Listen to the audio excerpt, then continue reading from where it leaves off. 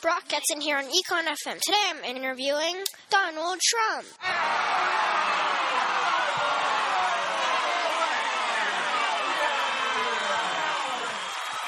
I know, it's exciting. Okay, Mr. Trump, tell me, how come you don't want immigrants coming into America? Well, Brock, I want to ship 11 million people to Mexico. Even if they're law-abiding?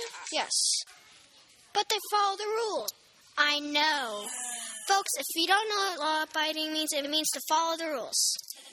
Well, Brock, I need to go. So long, folks. Well, thanks for listening, all my wonderful listeners.